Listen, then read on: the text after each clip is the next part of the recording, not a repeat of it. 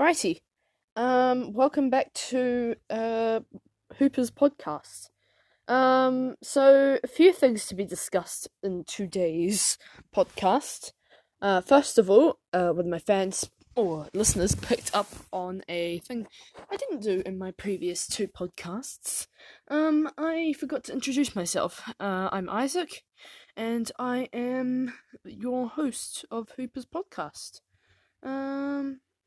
Yeah. So, hello, welcome. That's me. So today's topic we are going to be going over. I've got a list of different topics that I want to go over in this sort of like in this podcast. So, or not in this podcast, but like over the range of like different podcasts. So today I feel I'm going to do the NBA Awards.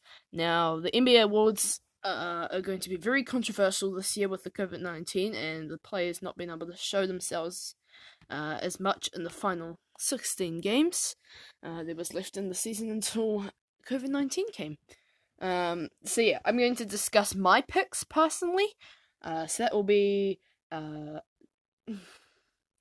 MVP, Rookie of the Year, Defensive Player of the Year, Most Improved Player of the Year, Coach of the Year, and Defensive Player of the Year. Yeah, that will be what I will be discussing today. So, first off, we'll get into MVP. So, personally for me, my MVP will be LeBron James.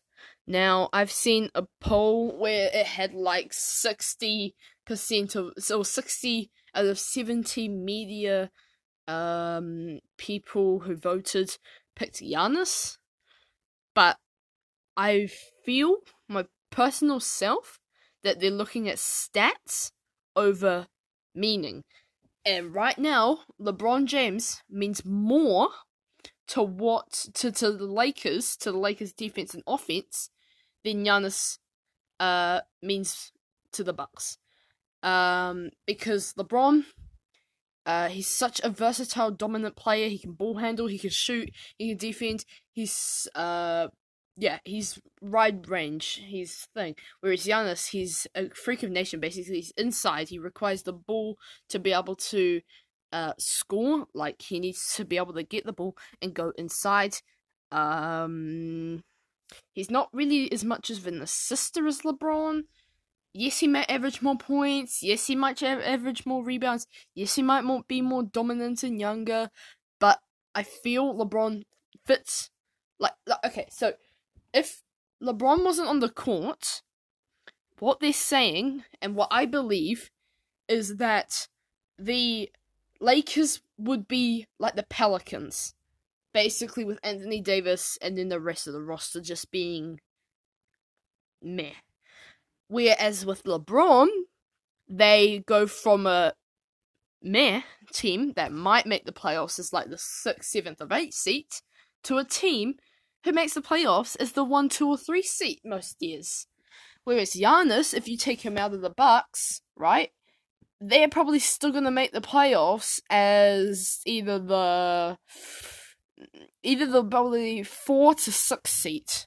So either way, they're going to still make the playoffs because they still have Chris Middleton. They have Eric Bledsoe. They have the Lopez brothers. They have Dante DiVincenzo. So, I mean, they have a lot of players that they can work around if they didn't have Giannis. So, yeah, for me, my MVP is LeBron James. Now, Rookie of the Year. Rookie of the Year, clear for me, clear for most people, is going to be Ja Morant. He is so dominant. Like, he can go to the lane, he can dunk, he can lay up, he can hit the 3. He's got defense. Like, he's basically like Russell Westbrook, but like more better at the 3. So yeah, he's clear. There's not much discussion of him. So yeah. We've done Rookie of the Year. Defensive Player of the Year. My Defensive Player of the Year will be a lot controversial, I say. Because lots of you are thinking either Kawhi or Anthony Davis, but for me personally, it's gonna be Joel Embiid. I mean, yeah, the Sixers haven't had a great season with the Ben Simmons and Joel Embiid type feud. Um, well, they've still been good, but they haven't been as good as they could be. Like that team's got like two like good, really good like superstar caliber players. They've got a they've got an all-star player or superstar in Joel Embiid. They've got a superstar caliber. He definitely could make the all-star game. He definitely could be a superstar. Ben Simmons, and then you've got players like really good assisting players. Like you've got a veteran know what to do, Al Horford, and you've got a Tobias Harris, who's great at defense, great at offense, and then you got like Furkan Korkmaz. He is an amazing 3-point shooter. He'll give the 3-point shooting they lack in having Ben Simmons. So for me, it's Joel Embiid because he has been the reason why they have been winning some games. I mean, yeah. Joel Embiid for me, looking at his game, yes, he's probably not the top, but for me personally, I see him as a really big defensive threat. I mean, he's big on the inside, he can block shots, he's got really good post defense, he's really good rebounder, and he means more, like here we go again, he means more to his team than Kawhi and Anthony Davis. I mean, LeBron could still make the playoffs without Anthony Davis, because his defense. Hang on, I just gotta think this through. I don't do much preparation. Actually, I do a decent amount. Yeah.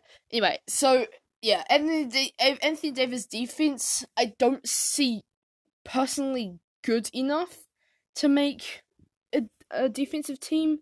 I mean, yes, he's on the inside, but he really can't stop the more athletic, the more dominant, the more like 3-point ranged power forwards. Because yes, he has great inside, but if you're gonna put Giannis on, Anthony Davis, Giannis is gonna blow past him any day, because he's so much more faster, he's so much more athletic.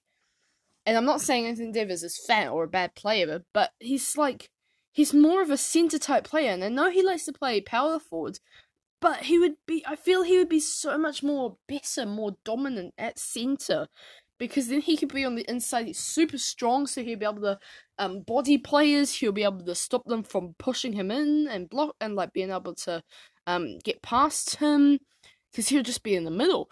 He'll be able to block shots more, so I feel he would be better at center. And then Kawhi Leonard, I mean, yeah. What am I doing? I don't know. Kawhi Leonard is such a good player. Like, I respect him so much. He's my second favorite player. He's the best two-way player in the league, offensively, defensively. But for me, like, the Clippers, I feel, have enough depth this year. Even without Kawhi Leonard, they would still make the playoffs, I'm pretty sure. Like, you trade your way, or Kawhi Leonard goes to whichever team, right?